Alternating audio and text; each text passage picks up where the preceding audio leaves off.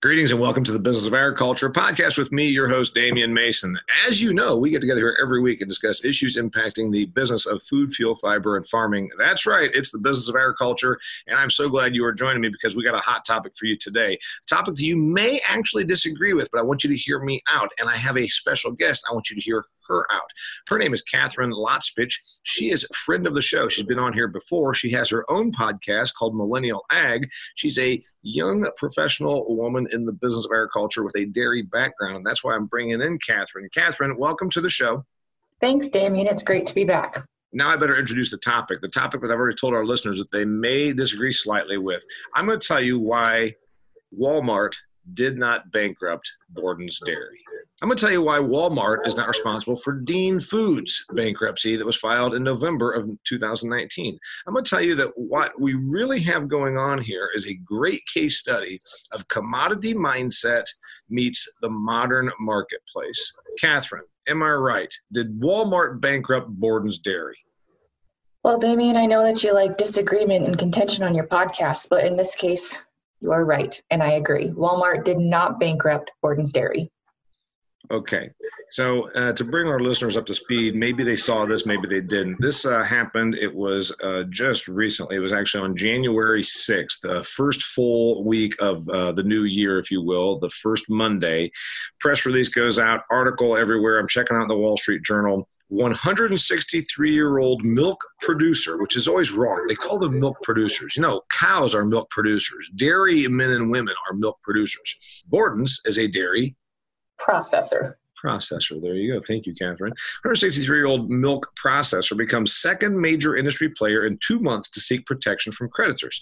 Dean Foods being the first. It used to be called Dean Squeeza.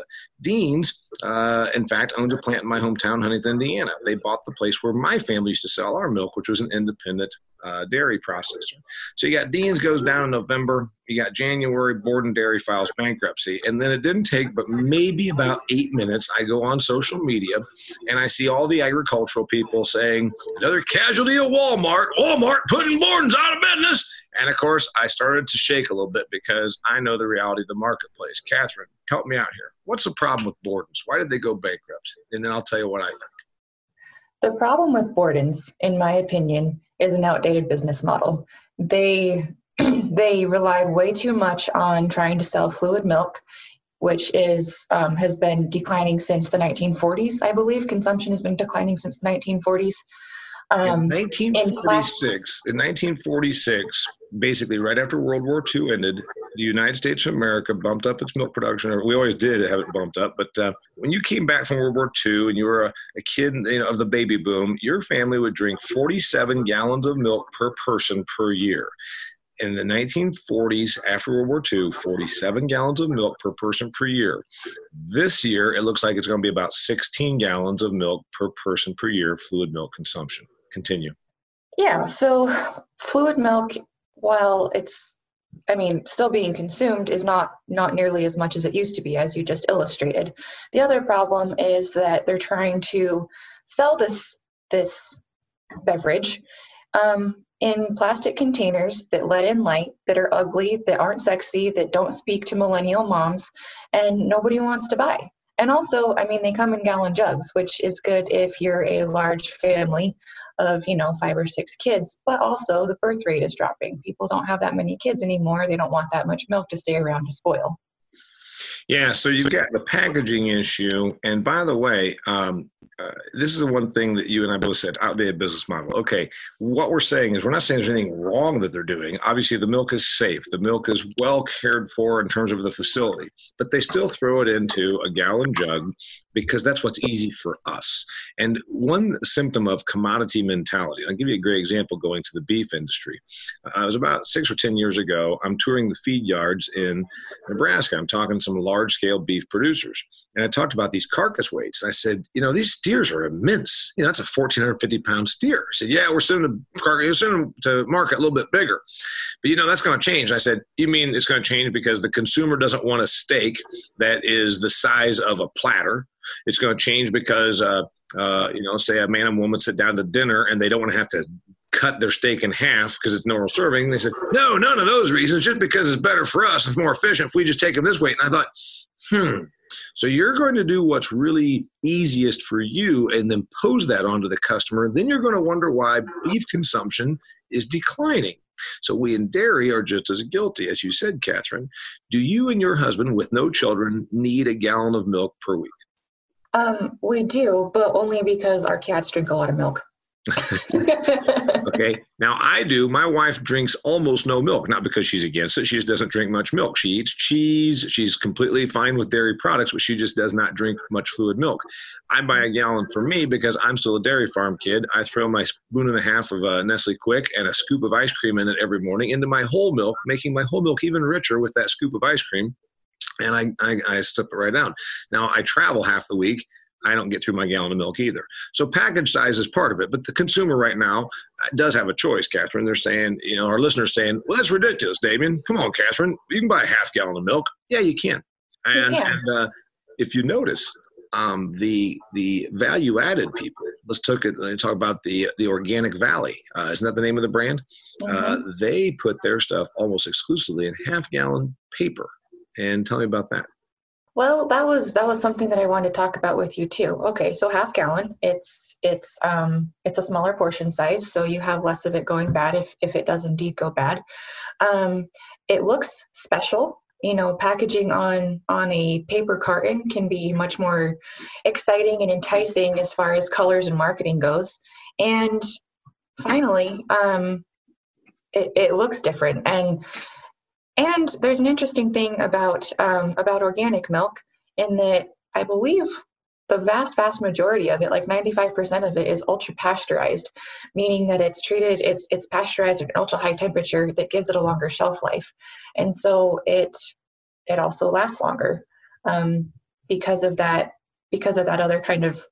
different kind of processing than what regular and conventional milk gets. I don't want our listener to think that we went crazy here and that we are blaming Borden's problems on packaging size. I think that's not Catherine's point, nor is it my point. What she essentially was saying was forever and ever, the fluid milk industry had a commodity mindset. And this goes back to, it was how much can we squeeze out of Bessie? When I was a kid, 50 pounds of milk per cow per day was putting you right there at the top of the heap. That's what Dairy Herd Improvement Association said. Man, if you get to that, you're going to be profitable. And now the guy that I rent my land to, that's a large-scale dairy farmer, is about 85, 84 pounds of milk per cow per day. So we've got the production thing down, as Catherine and I both know.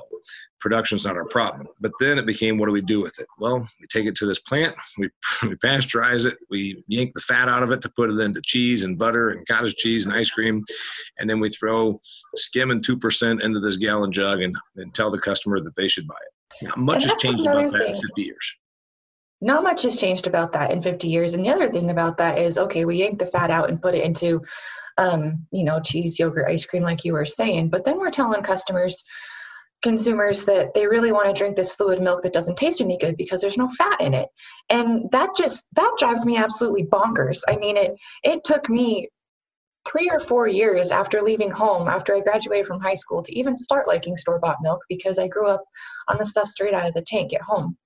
And I'm not advocating for drinking raw milk by any stretch of the imagination. I wouldn't drink anybody else's raw milk, but it just tasted better. And it goes to these fluid milk plants and they take all the fat out of it because of, nutritional guidelines and whatever the fad du jour is to get you skinny today. And it just doesn't taste good. And yet here we are still saying, drink fluid milk, drink fluid milk, drink fluid milk in this ugly packaging, in this inconvenient size that doesn't taste very good. And then blame it on consumers in Walmart when we have declining fluid milk sales. I mean, really? It's my understanding. It's been a year since I read the article, but the last article I read, the only category within fluid milk that was growing was on the whole milk side. 2% skim, 1%, all that stuff was declining. The only growth category in your basic commodity milk was in the whole milk packaging. Okay, Borden's didn't go bankrupt because of Walmart. I want to get back to that part of it. Borden's, you said, has an outdated business model. And then we went down the road of packaging. Let's talk about what else they're doing wrong. I say that they did rely very much on fluid milk, which we know is a declining thing. Now, someone's going to say, but didn't they also have cheese, et cetera? Yeah, but if they're similar to Dean's, and I know the article on Dean's, 2/3 of all the sales, or more than 2/3 of all sales over at Dean's, was fluid milk, and there's almost no margin on that. So I mean, they're absolutely getting skinny down to where they're making 10 cents a gallon or some ungodly low margin like that. So of course they got squeezed. There's another thing about Borden's that somebody is going to probably point out. There was a time when that was a branded product. You said, Catherine, they've got an outdated business model. And then we're over here talking about value added, like Organic Valley, with the picture of a woman hugging an Ayrshire cow out in a meadow, which is the image on a half gallon of Organic Valley. There's a woman hugging a Ayrshire cow in a meadow. I can see it. I pulled up on the phone right now.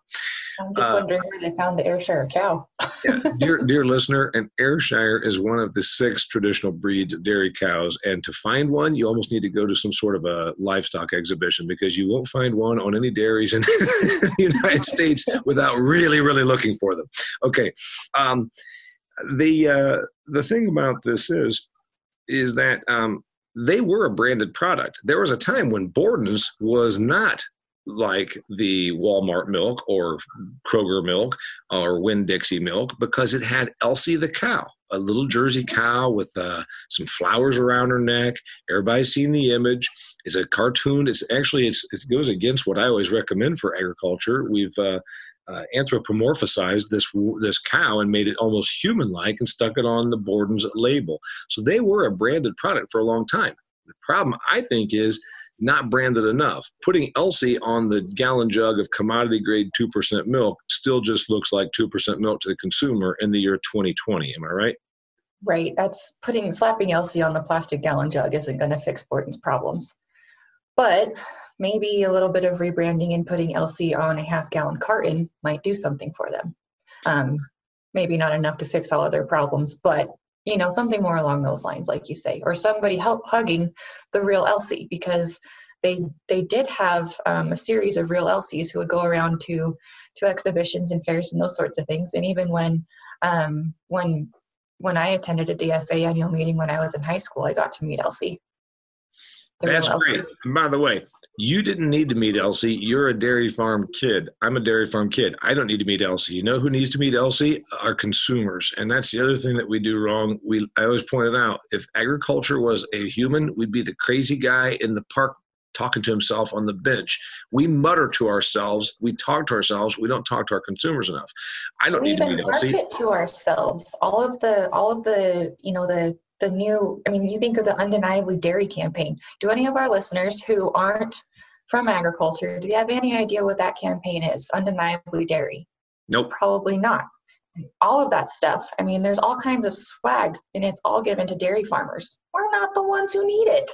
Yeah, I have a Dairy Farmers of America ice cream ladle, and I was going to probably eat ice cream regardless, and I didn't need that. But you're right, a consumer does. Okay, back to the outdated business model. And you know what? You can say, Damien, you're not a CEO. Hey, Catherine, you're not like the CFO of these companies. Well, what are you talking about? Borden's was a good company. Borden stuck around for 163 years. Here's the thing. And one of my big topics when I talk to business crowds is about reinvention. They were pretty on their game 100 years ago still. I've got the image here out of the Wall Street Journal, glass-lined milk tank. They've got people running around in their white, which always is interesting, dairy wearing white. It's always been a neat thing to me. But they look like a value-added product. This picture in 1920s, 100 years ago, they look like a value-added product. They look like something that I can understand a consumer paying a premium for. They're pushing quality. They're at a time when maybe the milk wasn't still as good because it's coming off of these far-flung dairies. We didn't have great transportation 100 years ago, didn't have great infrastructure. The thing is, today, those aren't upsells. Those are expectations. Glass-lined milk tanks or, refrigeration, safety, those are all things that we already expect. Those are expectations now. They didn't take it to the next level. That's what I think happened with these companies that become commodity mindset. Your thought?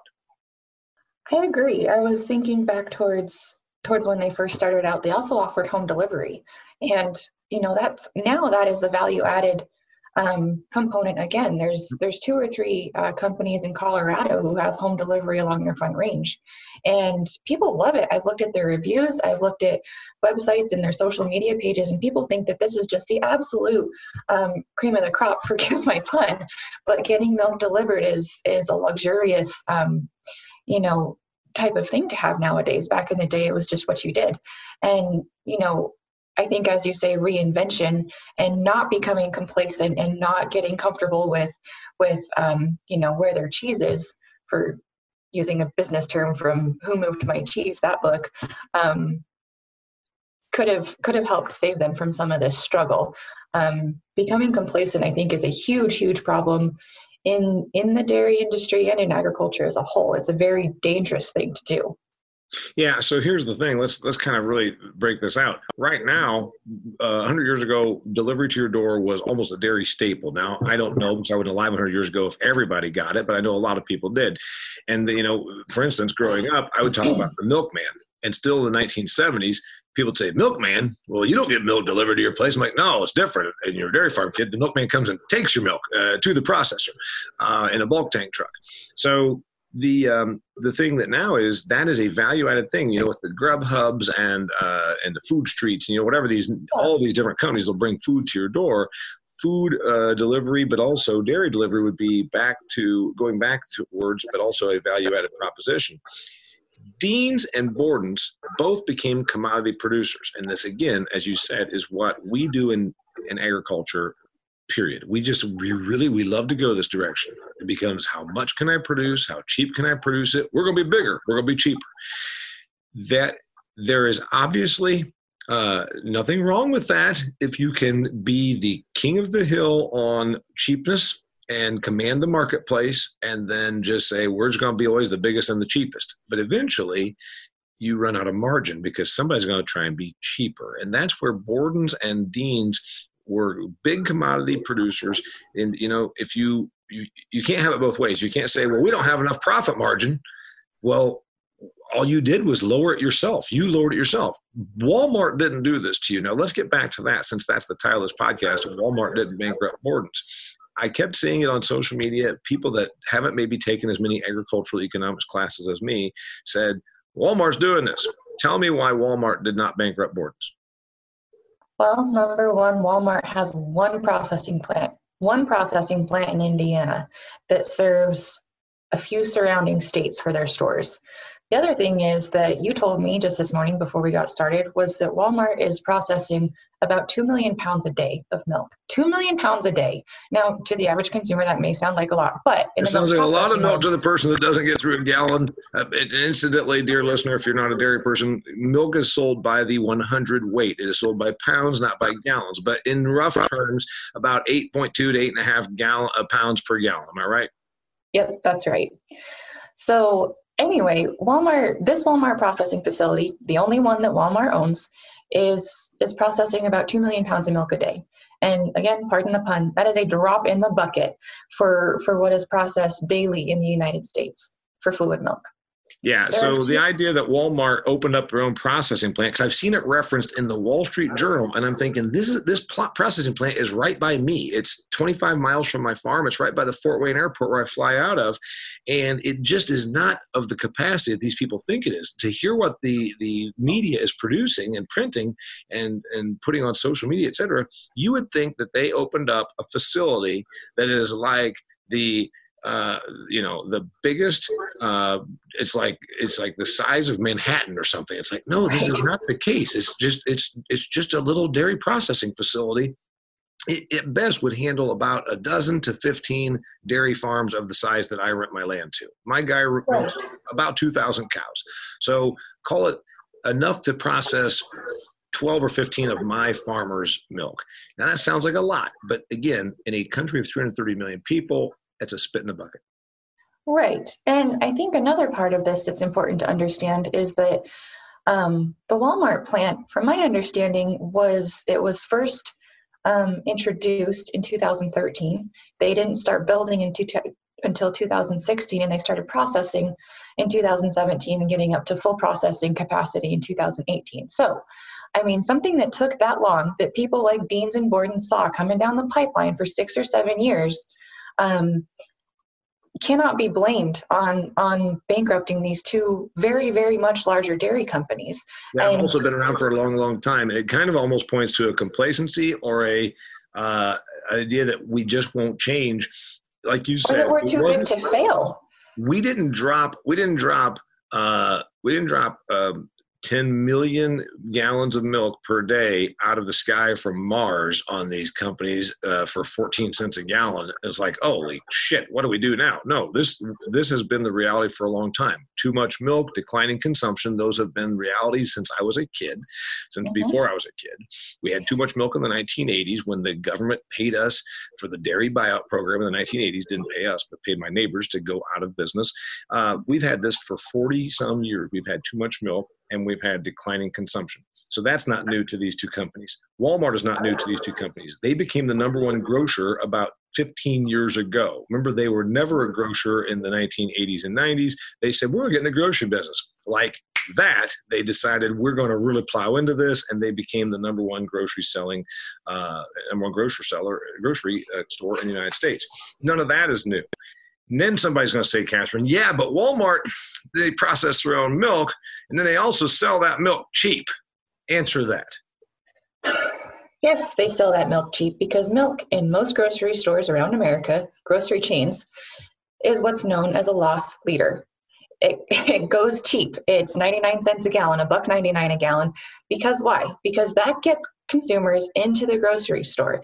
Now, where do they keep milk? Milk is kept at the very, very back of the grocery store, right? So grocery marketers are hoping that the mom or teenage kid or whoever got sent in for milk has to walk through all of those other higher priced items, higher margin items to get their 99-cent milk. Guess what? If you're going to the store for just milk, you're probably not coming out with just milk. It's a loss leader. It always has been. And one other thing is that price that's sold in the grocery store does not reflect what dairy farmers get paid.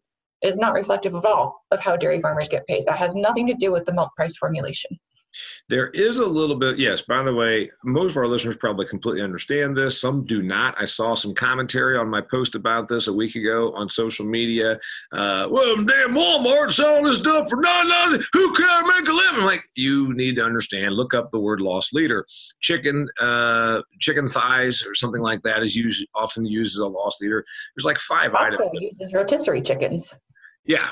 By the way, what a fantastic deal. If you say, I'm running home from the airport, I've been working hard, Lori's, been working, we don't have time to cook.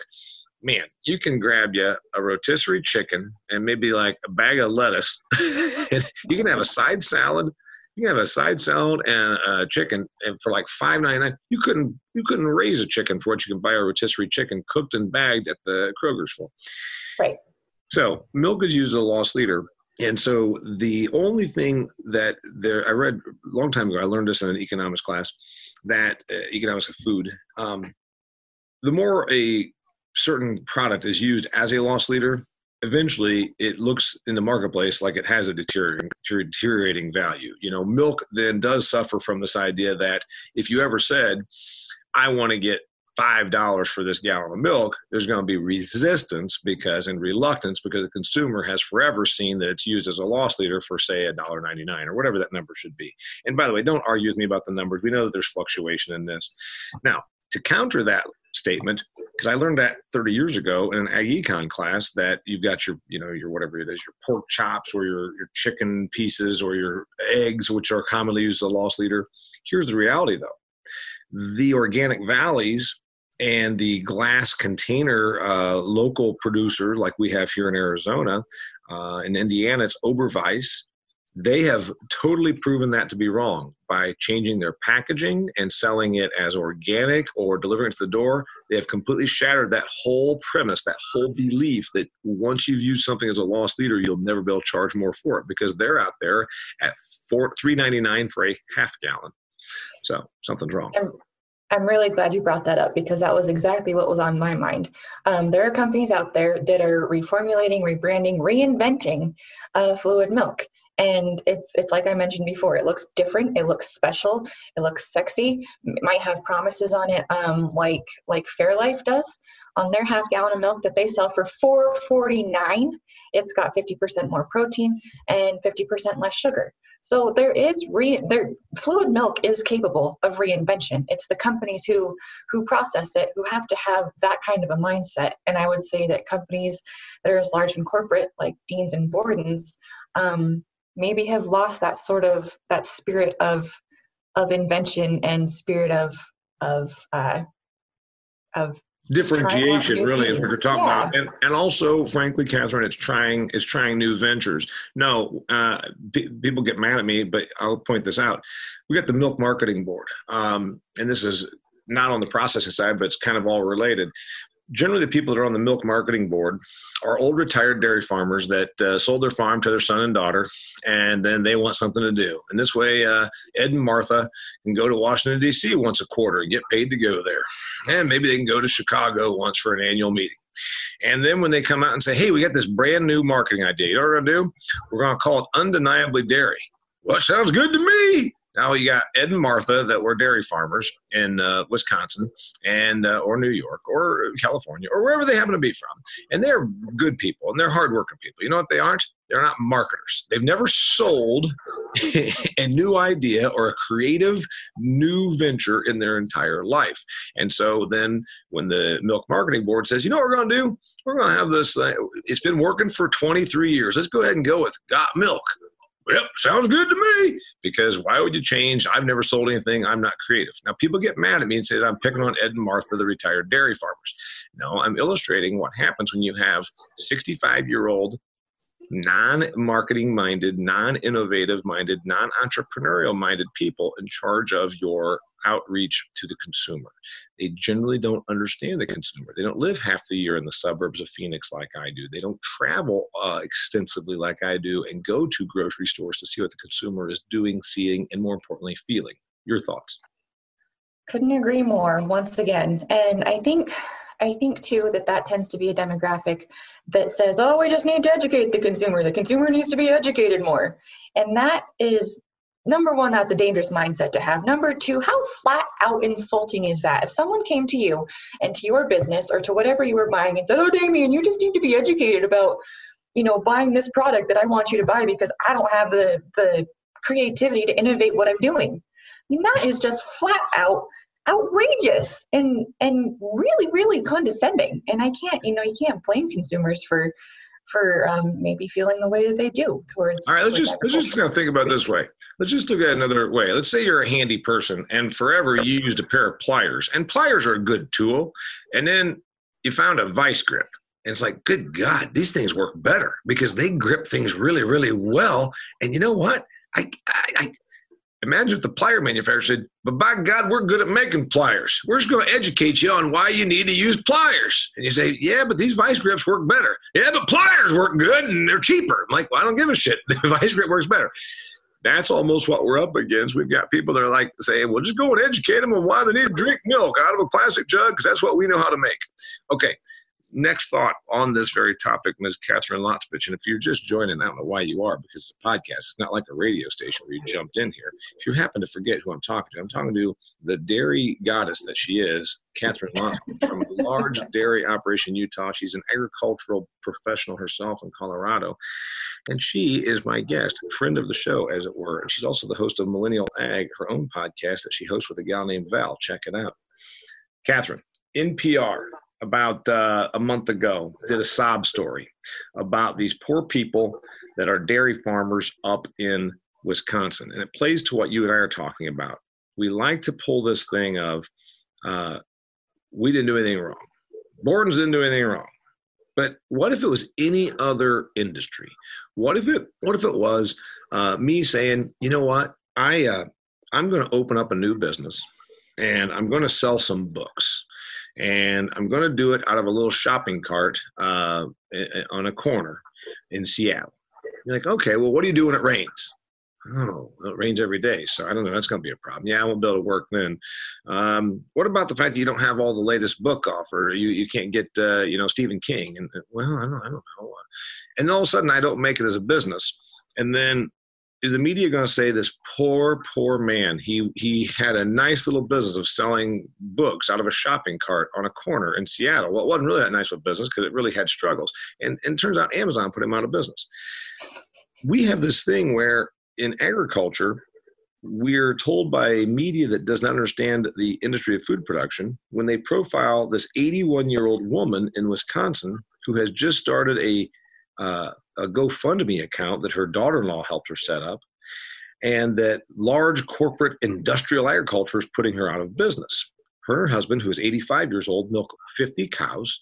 They're not differentiated in any way. They're not organic. They're not grass-fed. They're not bottling them themselves. They're not doing unpasteurized or anything like this or unhomogenized. They're not doing any specialty at all. And NPR sold the story and told and sold the story that this is what's happening right now because of the Walmarts and the industrialization of food production. Your thoughts? I really, really struggle with stories like that because it does tell a sob story, and I'm not belittling what that family is going through or the heartache that they're surely experiencing right now, because if they're that old and they're still dairying, they've been doing it their entire lives, and it's probably a family tradition way back. But they failed to recognize where they could reinvent, where they could do something different in order for them to sustain their business. I know I use this a lot when I'm on your show, Damien, but I got to go back to my parents. My parents started out with 70 cows in Connecticut, just an hour outside of New York City. And they made it through the hellacious 80s and got to the early 90s and realized as they were watching dairy farms around them topple because people from New York were coming out to buy the beautiful rural land for their weekend homes, Mm-hmm. that if they wanted to stay in business, if they wanted to have a business for their children to come back to, they were going to have to do something different. So their different was move to Utah and expand. 20 years later, we were doing just fine on the co-op model, if you could call it just fine, with the ups and downs in the volatile milk market. And we thought, my parents saw another opportunity to do different, which was to go, instead of shipping our milk to a co-op, direct ship to a yogurt company. And now we have a sustainable business that makes more money than we have ever dreamed of, supports more than 80 families in terms of our employees, supports my brother and his family and my other brother and his family, as well as my parents, and we'll see them well into retirement and see this as a sustainable business. If my parents hadn't had the forethought to change back in the early 90s, I wouldn't come from a family of dairy farmers. Right. I would not be looking at a legacy moving forward. Well, of course, Catherine, that's a nice defense of your industrial factory farm that you have there. Okay, and everybody else think that we're being harsh. My family doesn't dairy anymore, and it's not because I couldn't still figure out a way to put milkers on cows. A, I didn't want to do it. B, wasn't capitalized enough. C, I saw the writing on the wall. D, my brother was doing it. There was only enough room for one of us. I can go on and on and on about this. It doesn't mean the marketplace is evil. It doesn't mean any of that. It just means that there is an evolution. I started out 25 years ago as a Bill Clinton impersonator. What if I, in the year 2020, didn't have an act, I had an act and nobody was buying it?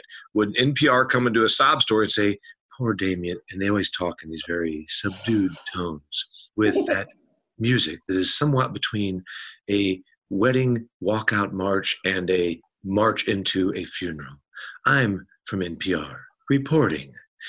And what if NPR did a story about poor Damian Mason, who for 25 years has struggled as a Bill Clinton impersonator, and yet the marketplace will not have him because large-scale industrial comedy is putting him out of business. Comedy Central and Netflix have ruined this man's life. I'm from NPR reporting. It's like bullshit. You know what? I had an act at a place and time, right? Right. That's absolutely right. And I love, love, love that depiction of it because, if you were out there starting a GoFundMe for your Bill Clinton act, you would be laughed right off of social media and right out of whatever it is you're doing for a living because Bill Clinton was relevant 20 years ago. Sure. And you're going to say, well, my God, what's this guy not understand? But in agriculture, an 81-year-old woman, and your heart goes out to her because sure, she's a nice old grandmother, but also this is a business. Her and her husband are saying, oh, yeah, we got a couple hundred acres and milking 51 cows, and we can't make our payments. And NPR does their sappy story about how tragic this is because the NPR reporter has never milked a cow, has never been on a farm, has never produced 1 calorie of food, has probably never taken in 1 class in economics. Okay, the reality, Walmart did not bankrupt Borden. Where does this go? Since we want to make sure we give sort of a resolution. In your opinion, I've got my opinion, where does this whole thing go? In dairy, and then also, where does it go to the rest of agriculture? Because, Catherine, we don't see this just in milk. We see it in other places. Right. And Gosh, seeing where this goes is a tough one for me, Damien. I don't have the economic background that you do, but I think for a while we keep seeing companies like this topple because, I mean, yeah, the writing is all over the wall. It's on the floor, it's on the ceiling, it's everywhere. But we are way too slow to change in agriculture when it comes to marketing our product. When it comes to developing or producing our product, we're not slow to change at all. Anything we can do to make more of it.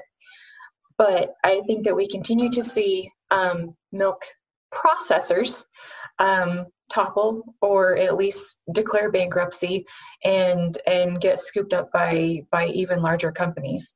I hope, and I know that hope is not a strategy. It's funny that you said that last week. That's something that my dad first wrote about in 2012. Hope is not a strategy. And he was referring to milk marketing, as a matter of fact. Right. But hope is not a strategy to reinvent yourself, to sustain your business, to do any of those things that you want to do. But I hope that fluid milk processors see the need for differentiation, whether that's new flavor offerings, different packaging, some sort of value added, higher protein, less sugar, packaging more oriented towards kids, those sorts of things. I hope that those become the norm and not something that's announced at the first of the year and then sort of fades into black after it didn't work. Let me say that neither Catherine and I nor anybody, if you're listening to this and you're saying, well, wait a minute, you mean tell me there's no place for your basic milk? No, that's not true. There is. There absolutely is. It's just that we know that that's not a growth area. So it'll become, just think about anything. Selling anything that still has a need or a demand, but it's not going to probably be in a growth mode. It's going to be in a decline mode. There's absolutely still going to be the consumer that wants to buy a gallon of milk at a cheap price. And what that then does is it favors, maybe Borden doesn't go away, nor Dean's goes away. And then we've got a couple of others, the Prairie Farms, the DFA providers. I see a consolidation. I see what will probably end up being big three economics. There'll end up being three of these, and it'll become more vertically integrated. Probably not at the farm level, although they might end up being contractually oriented, where then you're a commodity producer of milk, you tie in with Borden, which is now owned by Dairy Farmers of America or some other large player already. So we're going to see a vast consolidation. There's probably going to be a few, and it's going to go from the farm to the milk shelf, to the retailer. And then there will be these other ones that are doing a niche thing on delivery, glass, organic valley, grass-fed, whatever those things are. That's my prediction, that we'll see greater consolidation of this. I think that is what we're going to see.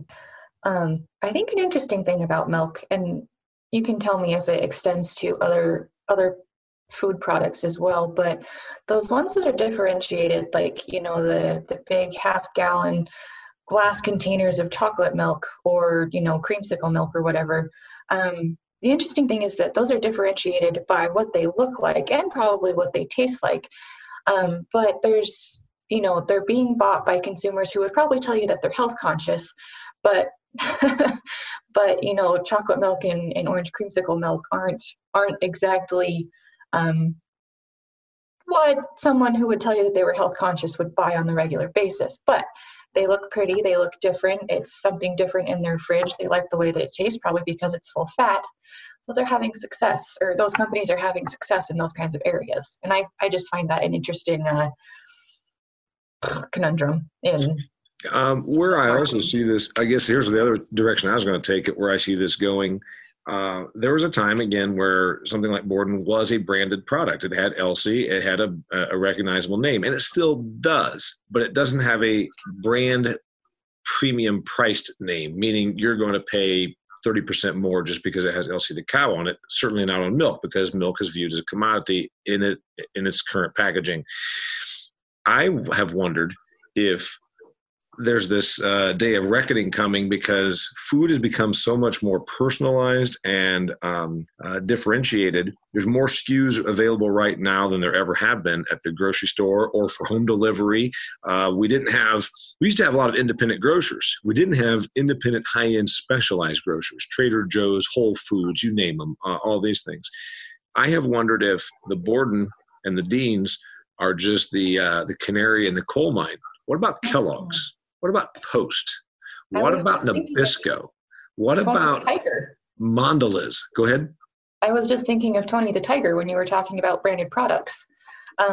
I mean, he was all over the place when I was a kid, and I just saw, last week or Christmas or whatever, the Sun Bowl in Arizona, and Tony the Tiger was a prominent figure there, and I thought he looked very out of place. It was really not speaking to the times that they were in.